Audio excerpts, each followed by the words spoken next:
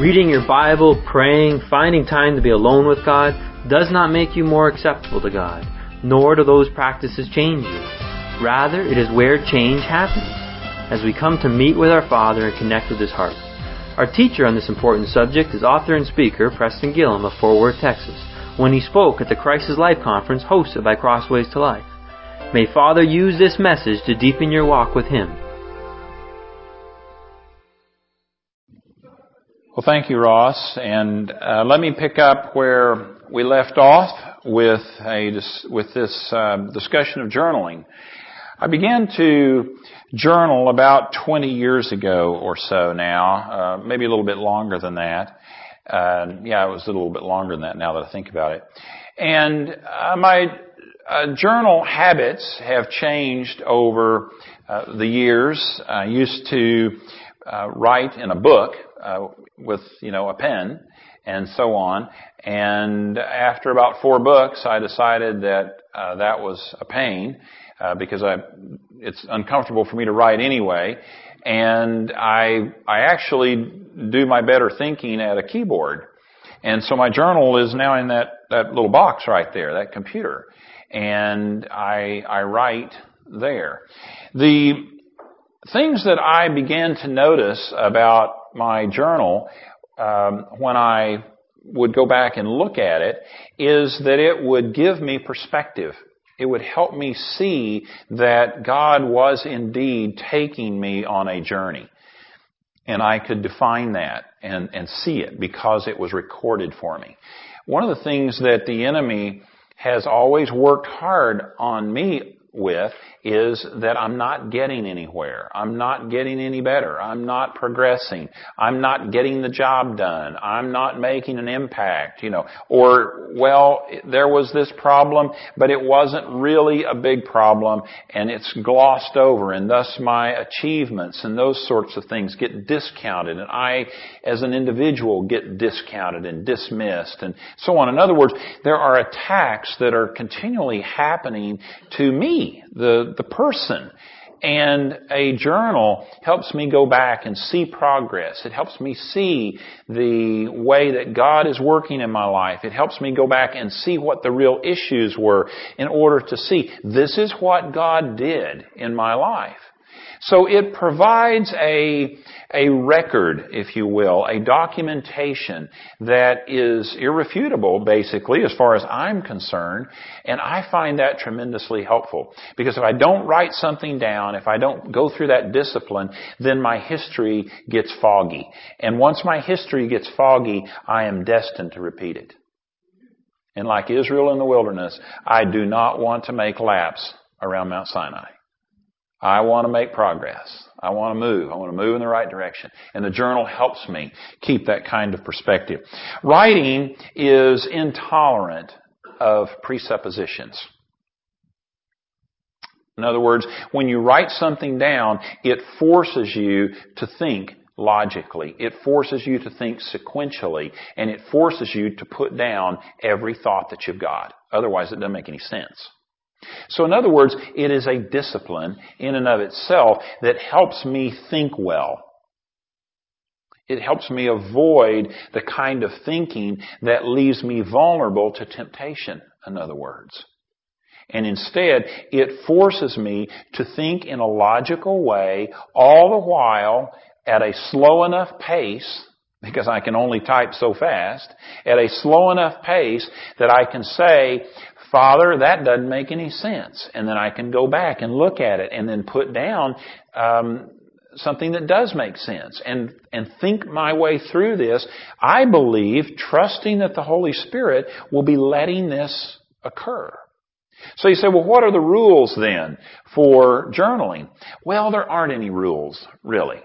The secret is to sit down with some sort of a written or drawn medium and put the time in to force yourself to be honest with this medium that's in front of you. Piece of paper, computer screen, something like that. You can write there, you can draw there, you can doodle there, so long as you're honest, and over time, as you look back on it, it charts a course for you.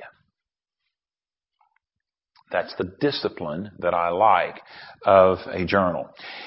Furthermore, a journal, because there's part of it that is logical and sequential, and another part of it that is creative, it is the art of writing, it demands that both sides of your brain work on the project of journaling. Because one side of your brain is a creative side, and the other side of your brain is a logical side. One is sequential, one's intuitive, one's rational. The right brain is holistic, the left brain's analytical, the other side synthesizes. One's objective, one's subjective, one looks at parts, one looks at wholes, and so on it goes. Writing requires that you use both sides of your brain. Which I think then says I bring more to the task in front of me in terms of thought than just half my brain. Which, if I'm just thinking, I only got half a brain working. But if I'm writing, I got both sides working. So I think it's a great discipline in that regard. There are no rules, just be honest. Things I've done in my computer, though, just a couple of tips. One, a journal is mine. It's my personal thing. It belongs only to me. No one has ever seen my journals except God. My wife has not seen them. My journals are password protected. Even if you come up and steal this computer, you're not going to be able to get into my journals. They're all password protected, such that I am absolutely certain that I can go to my journal and be sheer, unabashedly honest. I've made provisions in my journals, I've made provision in our family will for what happens to my journals. Because they're important. They are the documentation of what God has done in my life. But they're unedited. And I like going back and looking at them for that reason. They're not edited. And you know what? Most of my life, most of my public life, I edit it. You're not really seeing everything that I bring to the table. You're only seeing a small slice of it. Because I edit myself so that you'll like me. But I go to my journal with complete honesty. Because it doesn't care. It will interact with me at face value. I journal my interactions with Father. I'm going to talk more about this tomorrow night because I want to describe in some detail how I use these journals to my advantage and to Father's advantage when I go and do my personal retreats. So I'm going to talk to you some more about that and a little bit later. But let me give you a sample of one of my journals. This was written March the 12th at 6:09 in the morning. And the reason I want to read this journal to you, there's a couple of reasons. One, I want you to see that it is partially a commentary. In other words, I'm going to think my way through in writing a passage of Scripture. And so I want you to see how I think it through. Now don't get hung up on the actual words that I use, and you'll hear me in this excerpt here, you'll hear me talk about the middle voice in the Greek language. Don't worry about, I can't journal because I don't know the Greek language. Don't worry about that. It's just me talking and I'm just giving you an excerpt. You'll get the point as to what, you don't need to worry about that. So I'm just going to talk to you, I'm going to share with you in my journal this commentary. Second of all, I'm going to let you see how I think as I write. And you'll be able to see the sequential way in which I write. You'll also see that there are some jumps in there, that it's not perfect. It's not perfect grammar. In other words, it's not ready to be published. And so on. However, that said, don't be intimidated because the writing is the writing of a writer. That's what I do. I'm a writer. And so your journal won't sound like this because you may or may not be a writer. That is not the point. The point is to hear how I think, to see what I'm writing down, the kinds of things that I'm writing down, the kinds of things I'm trying to capture, such that one of these days I can go back and look at this journal entry from March the 12th, and I will have a record of something that God said to me at 6:09 in the morning on March the 12th. Now, the passage of Scripture that I'm going to talk about in here, I need to give you a little background, is Luke chapter 5, verse 16. And the reason I'm pulling this verse, we've already read it three times over the course of the week. We're going to talk about it again tomorrow night because it talks about Jesus pulling away into a solitary place. It says, "But he himself, Jesus, would often slip away to the wilderness places and pray." But he, Jesus, would often slip away to the wilderness places and pray. A couple of things that you'll hear me start talking about in this that you need, again, as backdrop. There are a couple of ways to read this particular verse that give nuance to what Jesus was really doing. You can say that Jesus would often slip away to the wilderness. It would also be grammatically correct for the verse to be translated, Jesus would often slip away into the wilderness. So in other words, there's the idea that he would immerse himself into a wilderness place. As opposed to just going to the wilderness, he immerses himself into it. Also, there is the translation that you can have it a wilderness place, you can also have it a lonely place. So he can take himself and go away to a lonely place. He can also go into a lonely place. Okay? So against that backdrop, here's my journal entry from March the 12th, 2008, 6:09 in the morning. But he himself, Jesus, would often slip away into the wilderness, a lonely place, and pray. Howard Hendricks wonders if Jesus, who had perfect connection with God, needed to pray. I'd been listening to a CD by Howard Hendricks, and so that's why that was fresh on my mind. It's not like I went out and did any research, okay? How much more, if Jesus prayed, how much more do we need to pray? I'm not sure I fully agree with Dr. Hendricks' assumption, but the point is valid. We need to pray. Where to pray? In order to give ourselves the best opportunity to focus and hear and commune is evident in Jesus' behavior. The sense of prayer is also captured. No doubt, Christ prayed all the time, just as we are exhorted to do. But often he did something different when he talked with God. He slipped away, withdrew from whatever else he was doing to pray. Apparently, quote, slip, end quote, is a good translation. Seems like whenever Christ showed up, a crowd formed or followed. And there are occasions where they followed him into the wilderness. So, I guess in order to protect his solitude with Father, he must have slipped away.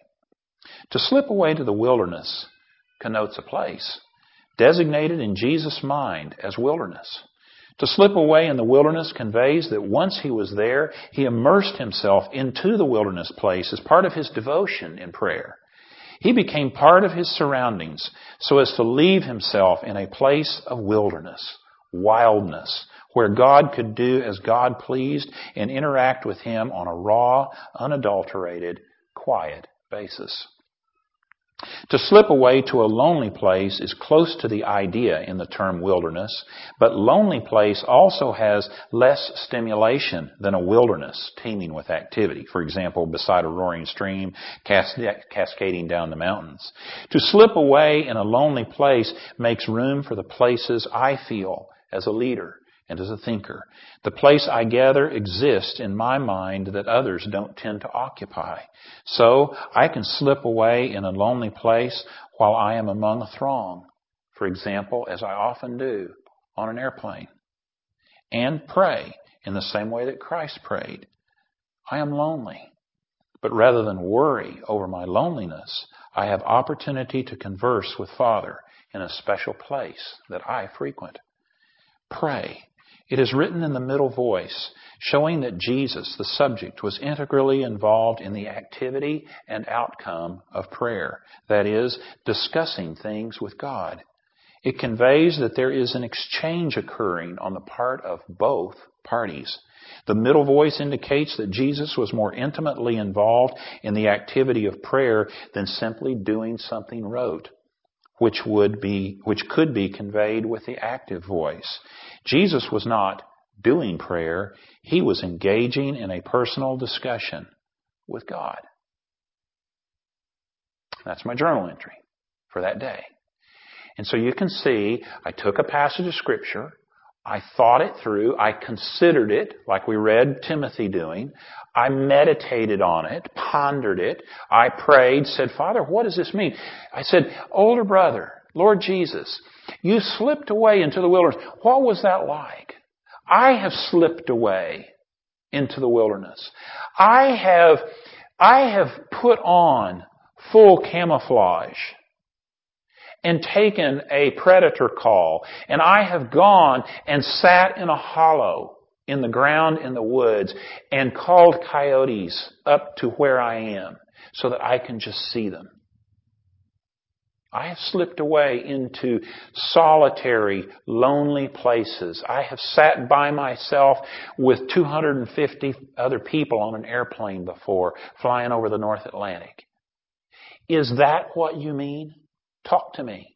And you heard what I wrote down. You can see that as I looked at this, I came to some conclusions that said prayer is not something I do for God. It is an interaction. It is an exchange that occurs with God. And the model is who? My older brother. So like the disciples, I have gone to him and I've said, dear brother, teach me to pray. And so he says, well, it's like this. When you go to those lonely places, I have slipped away in loneliness. When you go to the wilderness, I have gone to the wilderness. When you go and you're disappointed because there is a throng, you need to understand sometimes you need to slip away so that no one notices. Oh, I got it. And so you know what? Ever since, I have added something to my prayer life. You know what it is? Slipping. Slipping. I slip away consistently. How do you talk with God? There's a formal way to talk with Him, I think, and there's an informal way. There's not a right nor a wrong way. Some of us, by disposition, are a little bit more formal. You sense that I'm a little less formal, perhaps, than your culture. That's Texas. That's the southern part of the United States. If I were from the Northeast, I would have a different kind of a temperament about me, and so on. There are different ways that we communicate with each other, and part of that is simply cultural. Part of it is personality. In other words, there is no right way to pray as informal, and there's no wrong way, informal, or vice versa. There is simply the getting to know who God is and how He wishes to communicate with you. I pray with God oftentimes, I discuss with Him oftentimes in a formal way. For example, there is a prayer, a morning prayer it's called, that is part of what's called the daily office. It's in the Book of Common Prayer. And it's a prayer that has been around since about 300. It is said that the person who penned it, a guy named Athenagenesis, sang this prayer as he was being led to being burned at the stake along with 10 of the guys that he was discipling. It was sung apparently in the catacombs of Rome when the Christians were being persecuted during Diocletian's reign and so on thereafter.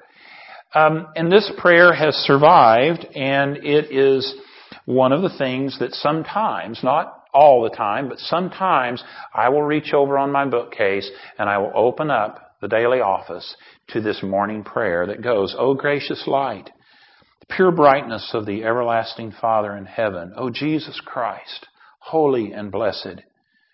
Now as I come to the setting of the sun and our eyes behold the vesper light, I sing praises to you, O God, Father, Son, and Holy Spirit. You are worthy at all times to be praised by happy voices, O Son of God, O Giver of life, and to be glorified through all the worlds. And then I usually sing, Be Thou My Vision, to the tune of an old Irish melody. Be Thou my vision, O Lord of my heart. Not be all else to me save that Thou art. Thou my best thought by day or by night, waking or sleeping, Thy presence my light. Be Thou my wisdom and Thou my true word.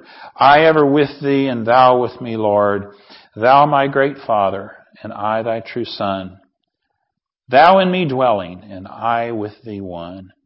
Riches I heed not, or man's empty praise.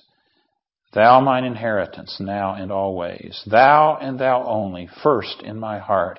High King of heaven, my treasure Thou art. High King of heaven, my victory won. May I reach heaven's joys, O bright heaven's sun.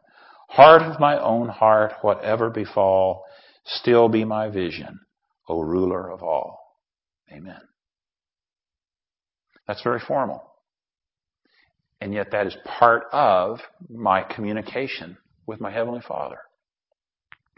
Another formal way to pray, when the disciples came to Jesus and they asked Him or pleaded with Him, would you teach us to pray? He gave them what we call the model prayer. We quote it all the time. It's in Matthew chapter 6, verses 9 through 13. Jesus says, Pray then in this way, Our Father, who is in heaven, hallowed be your name. Your kingdom come, your will be done on earth as it is in heaven. Give us this day our daily bread, and forgive us our debts as we also have forgiven our debtors. Do not lead us into temptation, but deliver us from evil. For yours is the kingdom and the power and the glory forever. Amen. And then after I quote that prayer to my Heavenly Father, then I go back and I follow the form and I discuss it. Let me show you what I mean. Jesus said, Pray then in this way, Our Father who is in heaven. Dear Father, I recognize that that is where you live. Hallowed be your name. I praise your name. You are worthy to be praised. I honor you in my life today. Your kingdom come, your will be done. Today, I choose to live with you as Lord of my life. Would you reign in my life? Would you live and express yourself through me and make your will known to me? Give us this day our daily bread. Father, I'm looking to you for everything that I need. You know better what that is than I do.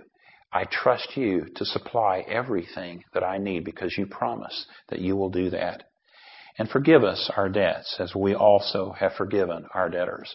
Father, I'm sorry for the things that I have done to offend you. Specifically, I spoke harshly to Diane last night. I know that I've asked her to forgive me, and I know that she did before we ever went to bed last night, but I apologize to you as well. I regret that. I walked after the flesh. It was not representative of me, and it was not representative of you. It was not representative of your life in me. Thank you for forgiving me. Do not lead us into temptation, but deliver me from evil. Father, I know that the enemy stalks about like a roaring lion seeking someone to devour, and I know that I will be in his territory today. Would you protect me? Holy Spirit, through the power that you are in my life, would you hedge me about with your protection? Would you help me to be sensitive to the things that the enemy would do to try to lure me to walk after my fleshly ways? And would you protect me from any evil that might come my way, where I would walk after the flesh and discredit my Heavenly Father? For yours is the kingdom and the power and the glory forever. Father, there is no one any greater than you. And I declare to you, I know sometimes I struggle with it, but right now I declare to you, it is Christ and Christ alone in my life. In Jesus' name, amen. So you see, the form of the Lord's Prayer, and you see how to take that form and not just pray it by rote, but to look at as an outline, and then be able to have a discussion that you open up with your Heavenly Father about such things. And if you wish, then you can say here at the end, Father, I'm trusting today through a determination of my will that it is Christ and Christ alone. And it is in His name that I pray.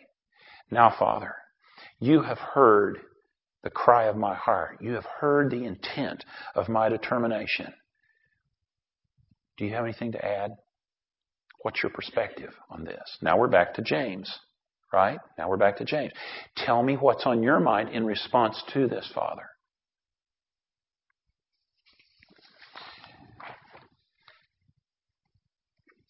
And then there is a less formal way to pray. And let me describe how this works for me in my life. As I mentioned to you the first night, a number of years ago, 1982, so however many years ago that is, stood up from the lunch table, had this terrific pain that happened in my back, and it's been there every day since. And sometimes it's a little less, and sometimes it's a little more, and so on. But the point is, I lie down in bed at night and have relief from the pain each night for somewhere between 10 and 30 seconds. Other than that, 10 to 30 seconds each night, it hurts all the time. So, I get up in the morning then, and after having been in bed for however long, I can tolerate it, I, roll out and, shuffle across the floor, kind of go take care of business. And then the next thing that I do every single morning of my life is I lie down on the floor and I begin to stretch in order to get my back to loosen up. And I go through a whole series of different kinds of stretches. On a good day, it takes me 20 minutes. If it's a bad day, I give up at some point around 30 or 40 minutes probably. But I lie on the floor. There's been one time that I have not done this. One time. The phone rang on a Sunday morning at 3 a.m. It was my neighbor Richard. And he said, "Prez, this is Richard next door. Can you take me to the hospital?" I didn't stretch that morning. I got up right then and I took Richard to the hospital. We drove 80 miles an hour to the hospital. He was having a kidney stone attack. And he lives to fight another day. But that's the only time that I can remember since the pain started that I haven't stretched. So every morning I lie down on the floor and I begin these stretches. And it's the same routine every morning. This knee comes forward, this knee comes up, this knee goes out, this knee goes out. Then I, over this way with the hips, over back this way with the hips. Then the legs straight up in the air and so on. Then back over onto all fours, up, back like a cat, down, there's this whole thing. It looks like a dance if you do it in fast motion like that. I hadn't thought about that. And there's a whole deal that I go through where I, move to the kitchen counter or the bathroom counter, leg up and bend over and stretch and so on. It takes about 20, 25 minutes or so. And I don't have to think about this anymore. I've been doing it a long time. My mind is working. And so guess what? That's when I pray. That's when I pray. While I'm stretching. So I'm all over the floor. There isn't any form to this deal. I'm not, praying and so on with my hands, my head bowed. I'm all over the floor. Okay? And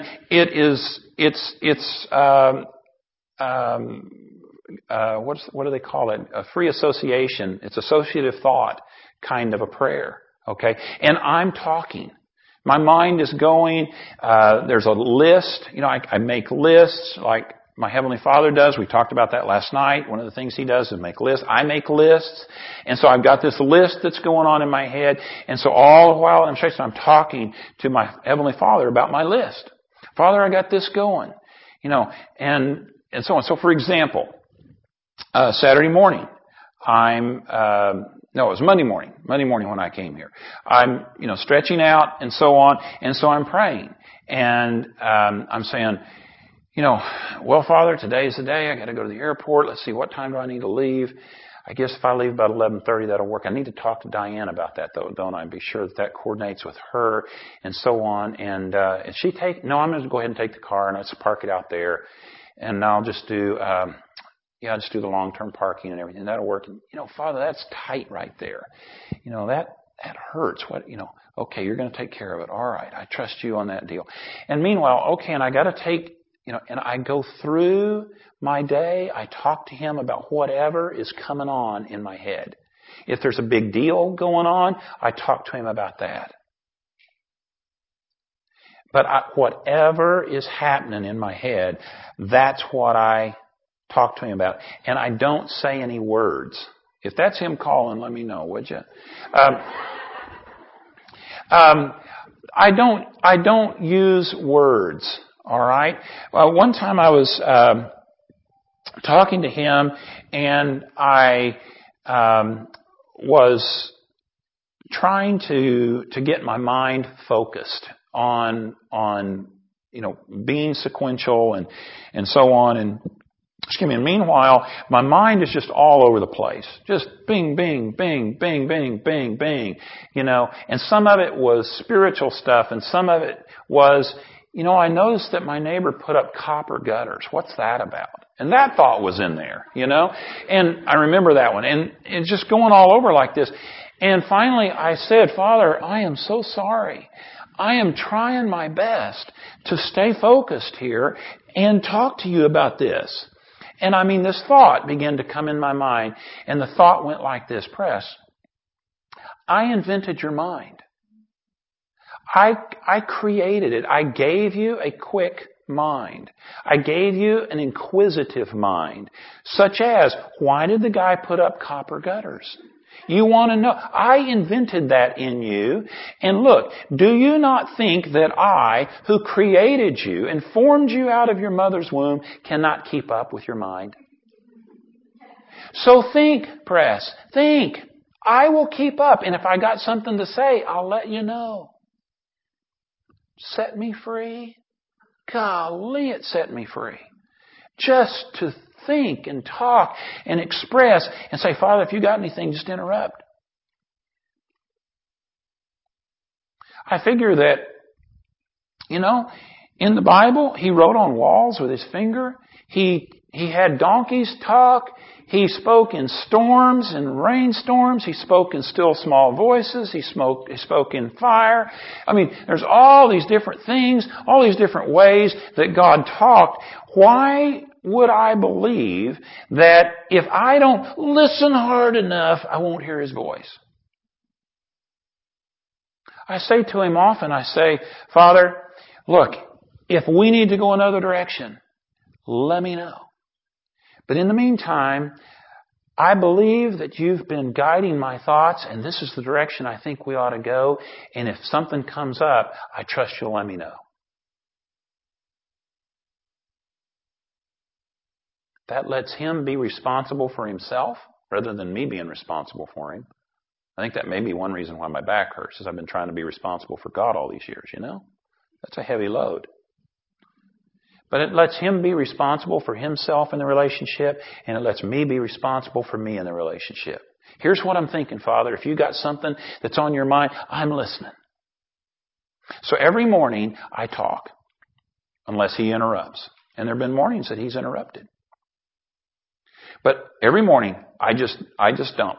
Here's what's going on. And then the last thing I tell him, first thing I tell him and the last thing I tell him is, and Father, I'm trusting you today. Would you, through your Spirit, live through me? I want nothing more than to know that Jesus Christ, who is my life, has expressed himself through me in my life today.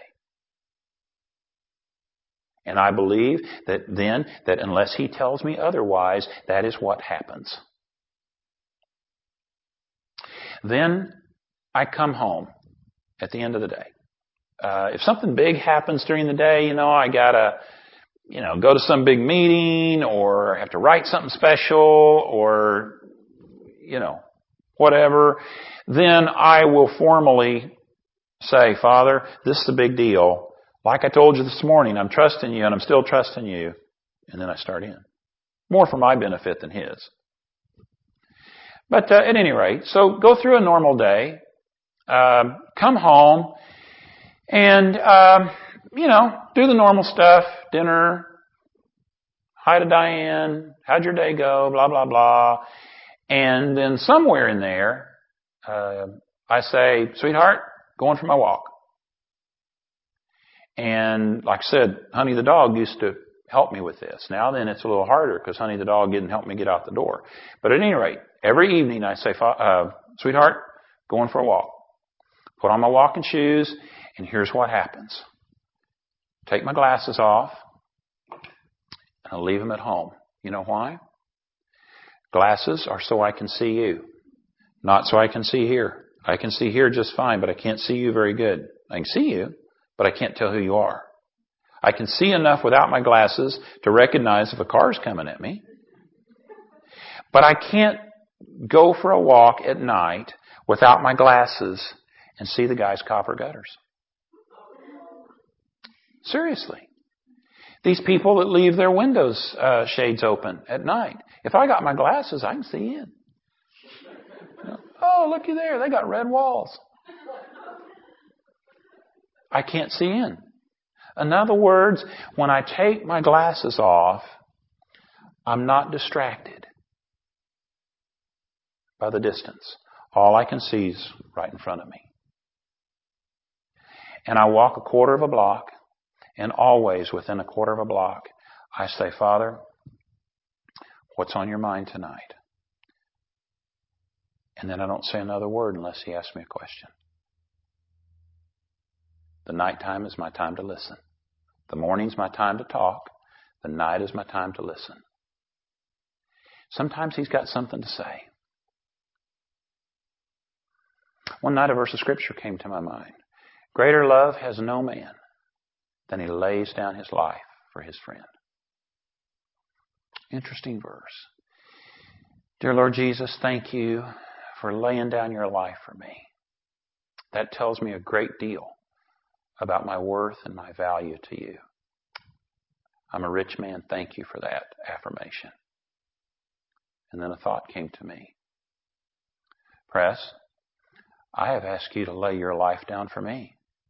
And you have. Yeah. Well, it works both ways. You tell me a great deal about my value and my worth because you've laid your life down for me. I tell you what, I stopped dead in the intersection of Wilshire Boulevard and Berkeley Avenue when I heard that. That's a big thought. That I contribute somehow or another to the self-esteem of the Lord Jesus when I give my life to Him. But apparently I do. That was a big thought. That happened one night while I was walking and listening. There are other nights when I walk and I say, Father, what's on your mind tonight?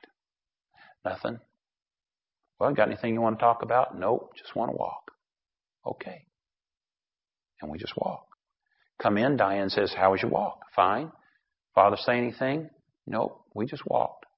Okay.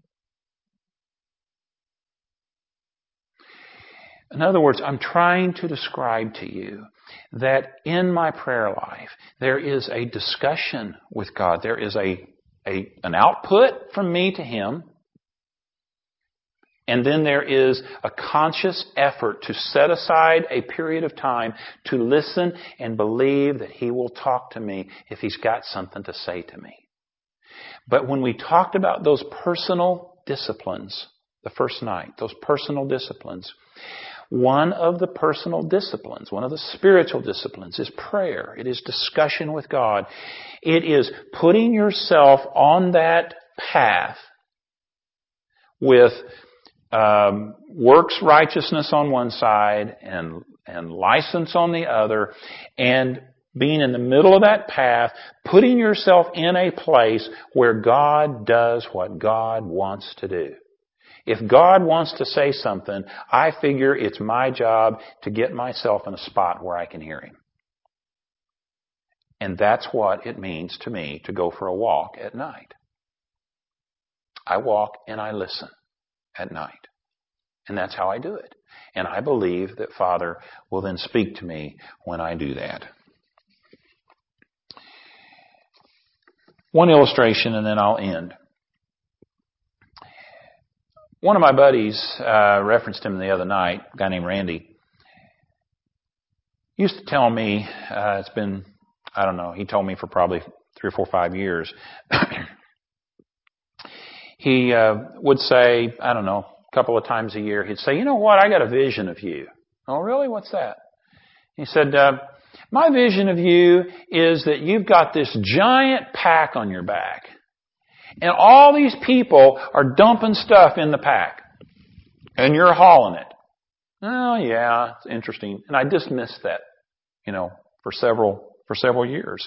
And he told me that a couple, 3 times a year for several years. And then one night we were sitting down and he said, I got this vision for you. And I said, what is the vision? And he kind of went through. I said, yeah, I remember you telling me that. And he went through it. It's this big pack. All these people are dumping stuff in it. And there's some people even got a ladder. And they climb up the ladder and they dump all this stuff in the pack and so on. And you know what? I saw the vision. And I said, you know what? This is not right. These people should not be putting stuff in my pack.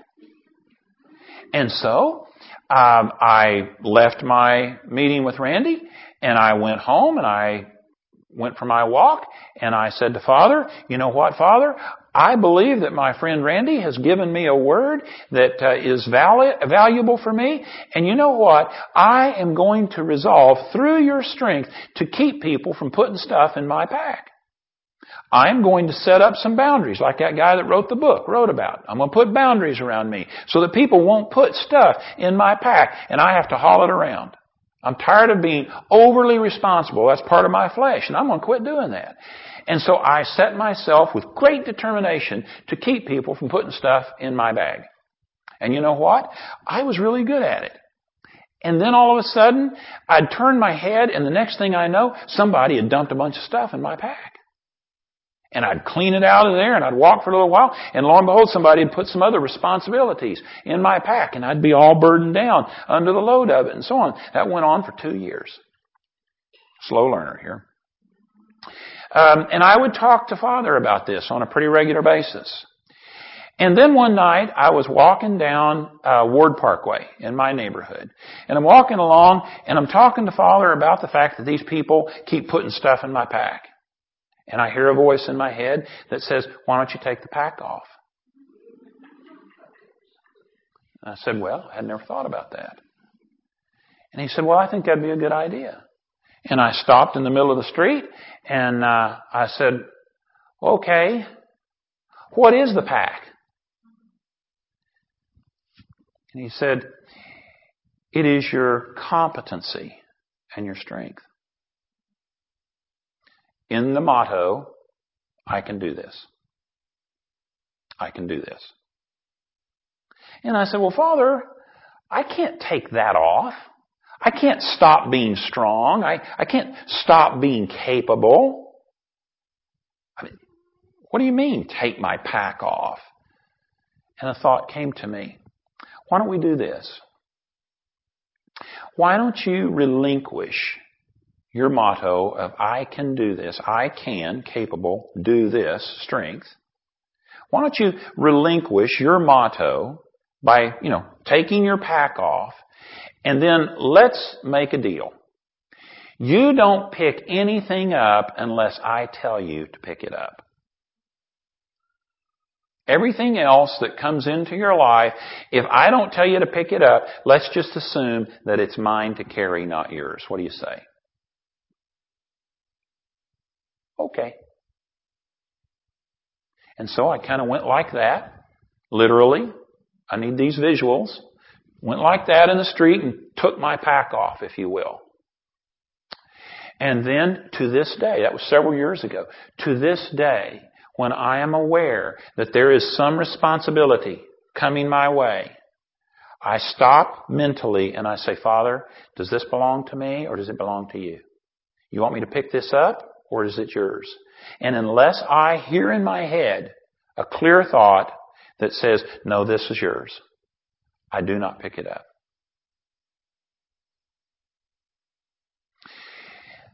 What I'm trying to illustrate for you is I'm trying to give you an example of several things. One, this conversation with God lasts for a period of time. It's ongoing. It is not like my conversation in the Illinois cornfield, where I got a word from God and then I didn't discuss the matter with Him any further. Instead, it is ongoing and it is progressive. It is developing. It is a conversation that God and I have about things that are important to me and pertinent to Him and therefore involve us both. I spend time telling Him what's on my mind. I spend time listening, believing by faith that He is guiding the thoughts that He has given me, knowing that I have a volume of His Word here through which to filter the thoughts that come to me. In other words, when the enemy throws a thought at me, it 99% of the time it gets hung up in what I know to be in the pages of this book. Because I have the volume. Now we're back to the personal discipline of reading the Scriptures. The thought from the enemy that he throws in, he's constantly throwing, it gets hung up in the filter of the Scripture. And meanwhile, the thoughts that come to me that I believe are from the Holy Spirit, I can see them come through the filter of the Scriptures here, such that I say, okay, this is from Father. This is from God. And it has been progressive.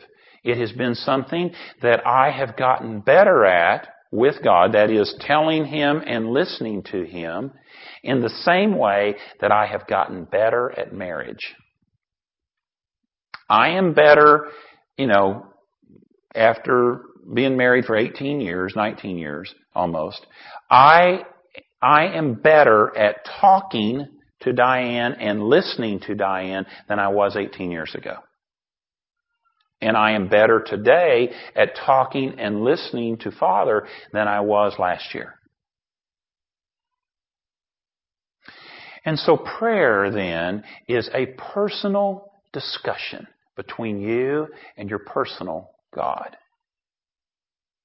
that filters itself through His personal book as you engage in the personal disciplines of putting yourself in a place where God can engage you in your personal story, such that as you put all this together, you're able to see what God is doing in your life, not just to your life. He's taking you someplace.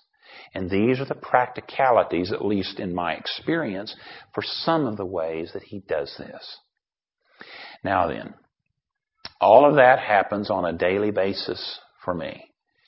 There are other times in my life that happen on a formal kind of a scheduled basis where I go away on a retreat with Father. And I spend time with Him in a focused fashion. Sometimes it's a short period, sometimes it's a little longer period.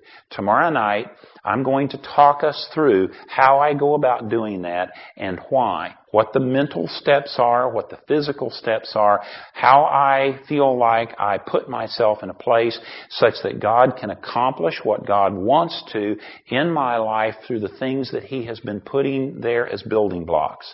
And I'm going to do my best to make this a sequential and logical kind of a thing. I've been doing this for over 20 years, and I have learned it through trial and error. Tomorrow night, I hope to take the trial and error out of it and flatten the learning curve a little bit for you guys. Father, thank You that You engage us. Thank You that You are interested in us, that You want to talk to us.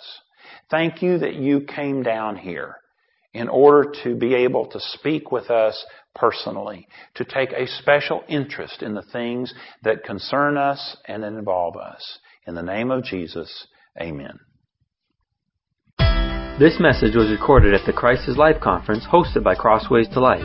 It is the desire of Crossways to Life to know God deeper and disciple Christians on their journey to life and freedom, that they may love others from their new pure heart by faith in Jesus Christ, living through them as a result of their union with Christ at the cross. For more information, upcoming events, or how to contact us, please visit our website at www.crosswaystolife.org.